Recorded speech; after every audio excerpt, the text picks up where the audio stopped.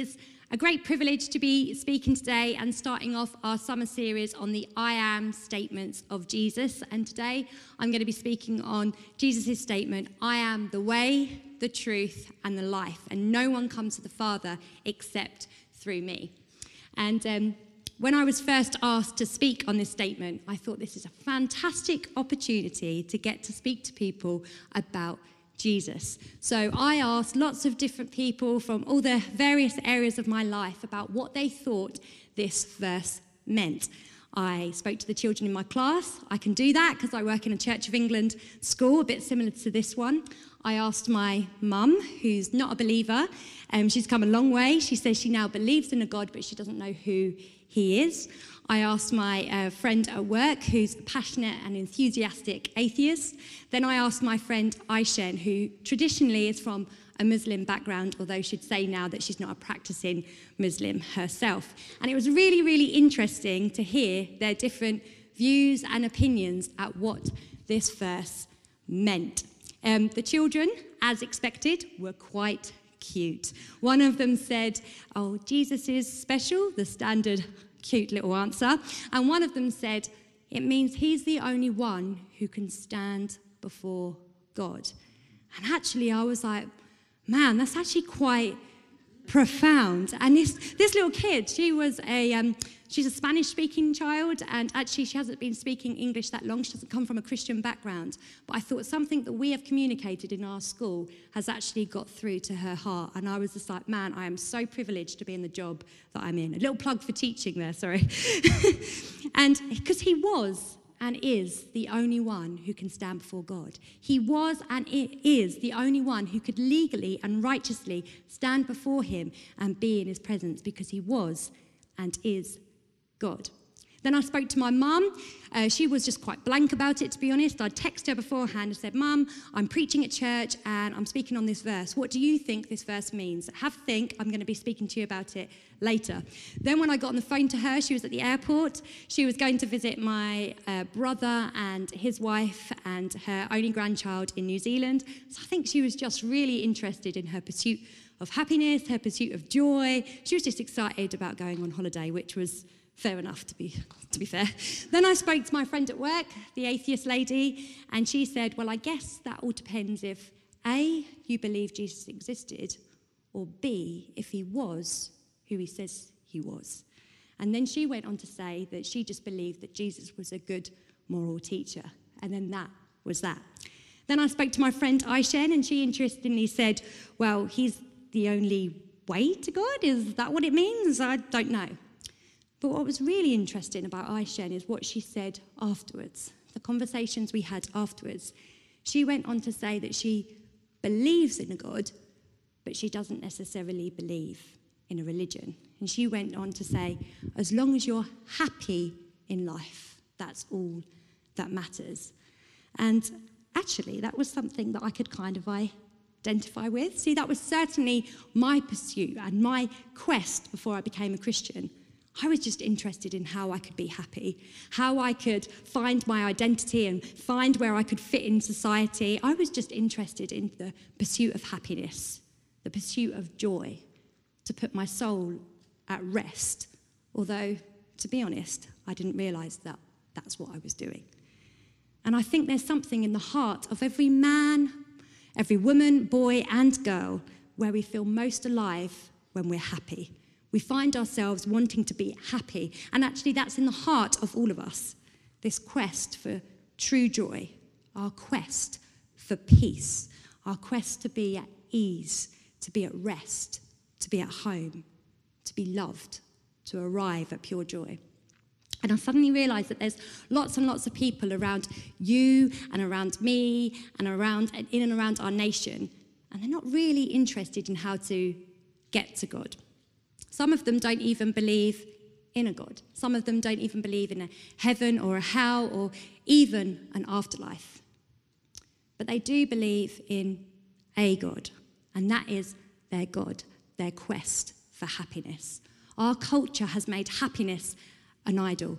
As long as you are happy, you can believe and be and do and say whatever you want.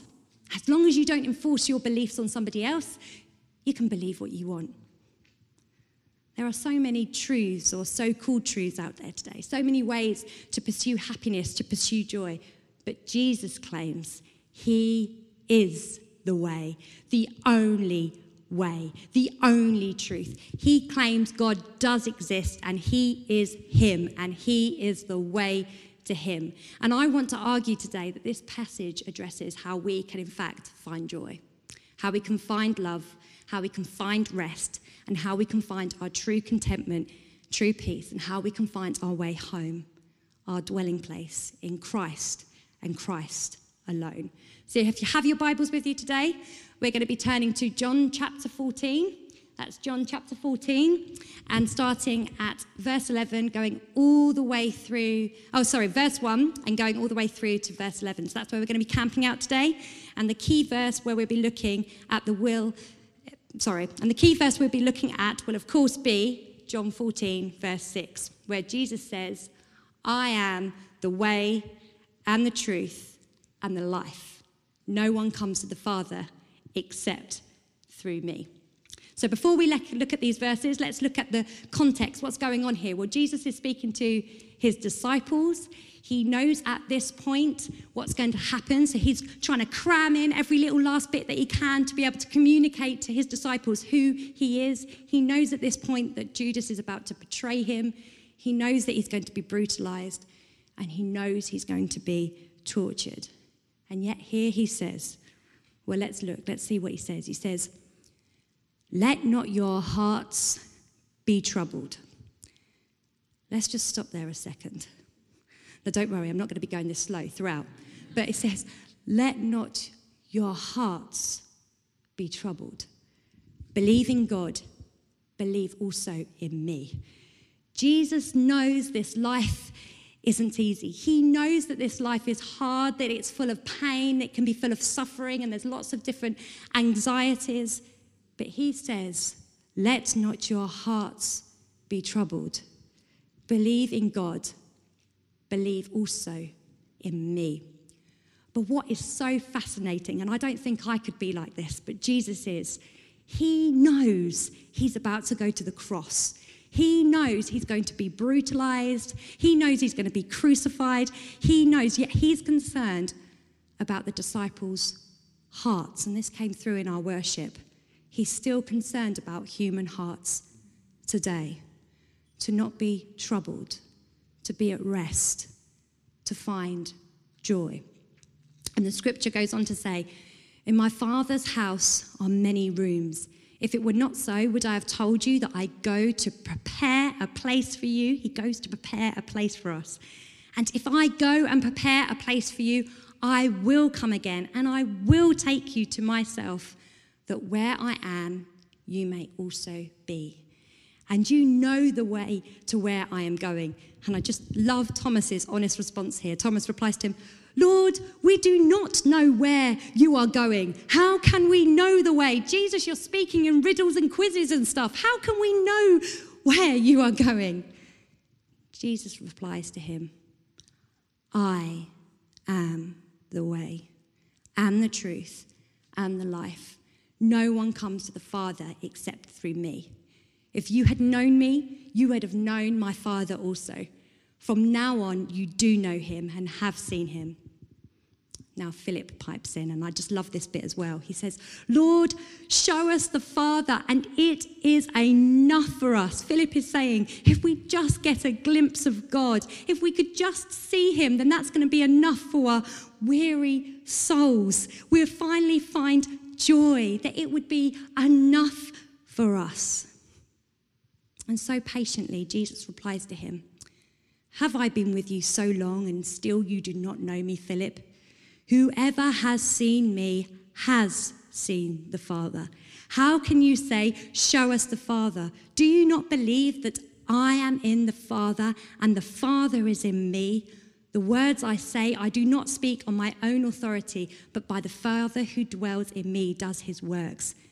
Believe me that I am in the Father and the Father is in me, or else believe on the account of the works themselves, the miracles, the signs, the wonders.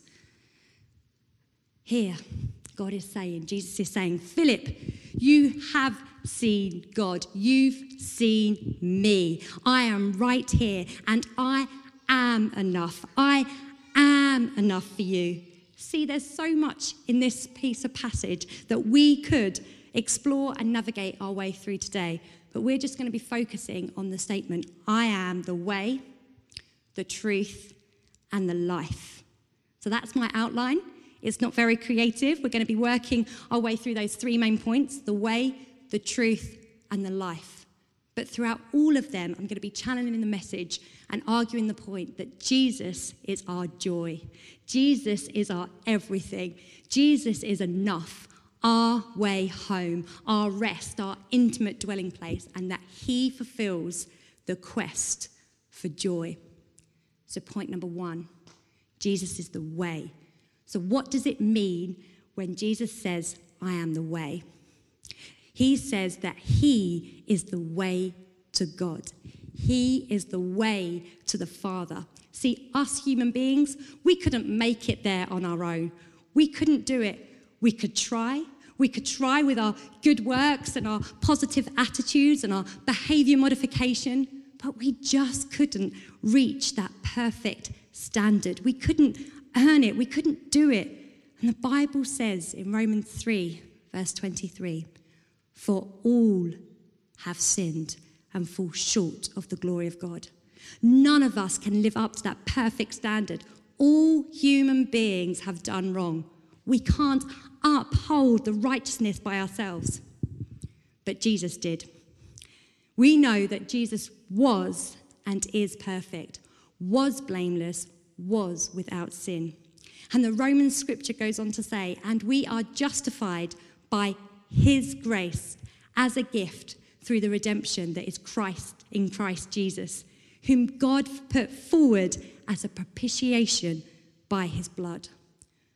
On the cross, when Jesus was preparing a way for us, a great exchange happened. He paid the cost. Our sinful life, our God-hating souls, our corrupt souls, our bent inclinations for his perfect and blameless soul, his pure soul, his wonderful and righteous deeds, his perfect heart, and his intimate relationship with God. A great exchange took place. That's why, and when the Father looks on us, he sees not our wrongdoings and filthy rags, but sees Jesus' perfect life. And the propitiation was Jesus absorbing the wrath of God towards our sin. He was absorbing the wrath of God so we could freely come into an intimate relationship with him. And when it talks about him preparing a way for us in John 14. It's not talking about him fluffing up the pillows in our glittery mansion in the sky. It's talking about him having sharp nails piercing his hands and his feet and having his body tortured and brutalized and killed for us. He became the Lamb of God for us so we could come to God. That was him preparing a way. So when Jesus says he is the way, he means I stepped down into your darkness, became your sin, became our curse, so we could come to God. We could come to the Father. We could delight and make much of him. He is the way. Today's culture spreads the message that there are many ways to God, many pathways and side alleys. There are many ways to heaven. But Jesus is saying, I am the way, the only way. And the exclusive nature of the only path to salvation is expressed in the words, I am the way. Jesus is the truth. What does it mean when Jesus says, I am the truth? Jesus equated himself with the law of God as the authoritative standard of righteousness. That's why Jesus could tell us how to live. He could preach the law. In fact, the scriptures say that Jesus came to fulfill the law and the prophets. Jesus, as the incarnate word of God, is the source of all truth. In John 1, it says, Jesus was the word of God. Jesus is God. He is the truth. He is God himself. So he's not just the way to God, but he is the truth, which means he is God. He is who he says he is. It's great news. He is who he says he is. Jesus is God himself. Jesus couldn't have provided a way if he was not God, if he wasn't the truth, if he wasn't the righteousness of God, he couldn't have provided a way. And some people say, like my friend Kay at work, that he was just a good moral teacher. He was just one way pointing to God. And I want to argue this morning that he can't just be a moral teacher. And C.S. Lewis, he can argue it better than anybody. And he says in Mere Christianity, I am trying here to prevent anyone saying the really foolish thing that people often say about him, about Jesus. I'm ready to accept Jesus as a great moral teacher, but I don't accept his claim to be God. That is one thing we must not say. A man who was merely a man and said the sort of things Jesus said would not be a great moral teacher. He would either be a lunatic on the level with a man who says he's a poached egg, or else he would be the devil of hell. You must make your choice. Either this man was and is the Son of God, or else a madman or something worse. You can shut him up a fool, you can spit at him and you can kill him as a demon, or you can fall at his feet and call him Lord and God. But don't let us come with any patronizing nonsense about him being a great human teacher. He has not left that open to us. He did not intend to. Now it seems to me obvious that he was neither lunatic nor fiend, and consequently, however strange or terrifying or unlikely it may seem, I have to accept the view that he was and is God. Jesus is the truth. Jesus is the way to God because he is the truth of God. He embodies the supreme revelation of God. He shows us who God is. In Colossians 1, the Apostle Paul says that Jesus is the image of the invisible God. Jesus is the truth. He is God. We arrive now at our final and third point. Jesus is the life. Do you mind if I just take a quick drink?